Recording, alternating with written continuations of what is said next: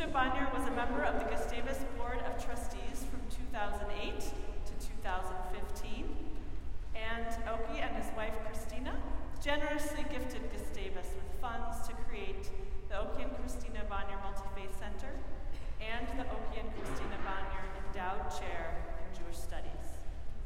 The Bonniers' legacy at Gustavus and in their communities in Sweden is characterized by embodying Lutheran values of loving and serving the neighbor, upholding the dignity of all people, and helping to build bridges of understanding across religious difference.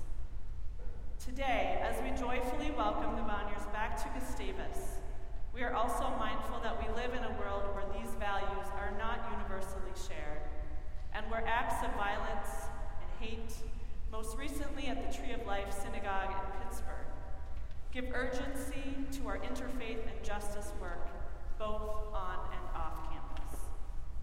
Before we continue this service with our opening hymn, I invite us to observe a moment of silence in order to pray for the families and loved ones of the 11 people who were murdered in their own house of worship on Saturday, and to set an intention for how we might embody compassion toward people who are targets of hateful rhetoric and life-threatening violence in our own communities. Let us observe a moment of silence.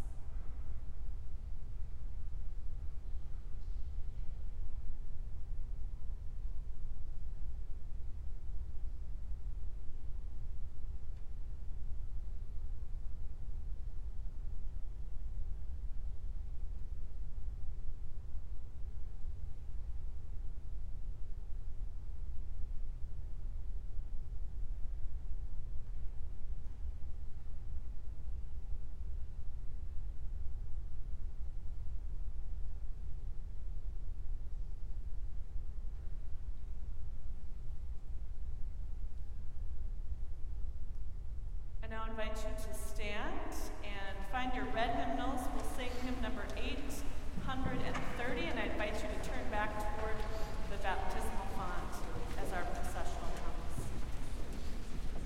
Thank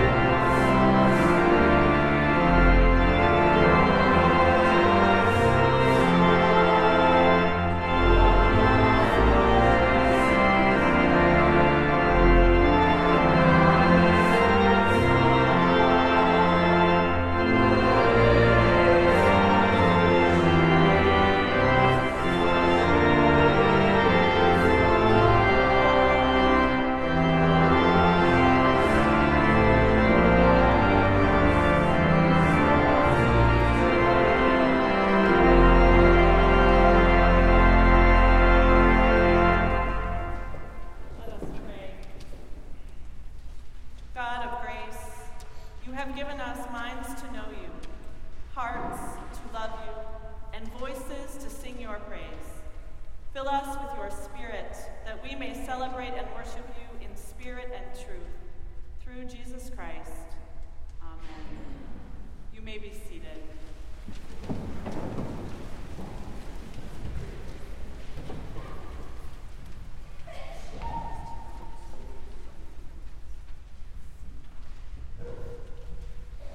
Reading from the Gospel of John, first from chapter 1 and then from chapter 3. In the beginning was the Word, and the Word was with God, and the Word was God. He was with God in the beginning. Through him all things were made. Without him nothing was made that has been made. In him was life, and that life was the light of all mankind. The light shines in the darkness, and the darkness has not overcome it. For God so loved the world that he gave his one and only Son, that whoever believes in him shall not perish but have eternal life. Holy wisdom, holy word. Thanks be to God. Good morning, everyone. How are you? Wonderful. And I'm good too. I'm so happy that Christina and I can be together with you here in this wonderful, marvelous chapel or church. I don't call this a chapel, it's a church really. And it's an honor really to be here again. As you heard of the introduction, I've been here in the board for some years, and I have never graduated here, but it's our college, so I feel at home when I come here. So I'm so happy. Many greetings to you all, also from people in Church of Sweden back home. I've told so many people that I was going here. And some of my pastors have been here. We went here, the rural deans back home went here. I don't remember if it's 2 or 3 years ago, something like that. It was 2015. And they were so thrilled to be here. And now I'm thrilled to say something about God to you. Because, of course, you know exactly how God is. So many people do know exactly how God is and how God works. Because God converted. One day God decided, I don't want to be Jewish any longer. I would like to be Christian instead. So the angels were quite surprised and said, what do you mean by that? Well, you see, I have not that much of luck in my work, so I have to be a Christian instead. I think it will be better. This is, of course, a joke. Probably you understand that. It sounds like you do. But it's not only a joke, it's a reality for many more conservative Christians that say that there is only one way to God, and that is through Jesus Christ. And I say to them, there is only one God, one way for me to God, and that is through Jesus Christ. And you heard the difference. I said, for me, because I am a Christian. There is only one way to God for me, and that is through Jesus Christ. So it is for us Christians, but God is not a Christian. God is not a Jew, God is not a Buddhist, God is not a Muslim, God is not a Hindu, God is not religious. God is generous. And that is fantastic. Look around in the surroundings with the beautiful nature and this beautiful area. Isn't it a sign of God's generosity? God is generous. So if you forget everything that I say now, remember this only thing. God is generous. And that is what John wanted to say when he said, God so loved the world. And I say, yes, God so loves the world. And for us Christians, this love has been or shown itself in the clearest way in Jesus Christ. So when we are thinking of God, we have to trust in God. You can look at your banknotes where they say, in God we trust. That is a good remembrance. We have to trust in God. We don't have the grip of God. It is impossible. God can work in so many ways. If all the people on earth try to mention all the ways in different ways, if we collect all these sentences about God, it's not enough. It will never be enough to gather all these things about God to say how God works. He works in even more ways than we can formulate. So we have to trust in God. The second thing is, if we understand that God shows himself in Jesus Christ, then we have to listen to Jesus. You know, we often hear the words of Jesus in services or in other situations. We hear it, but do we listen? There is a difference between hear and listen.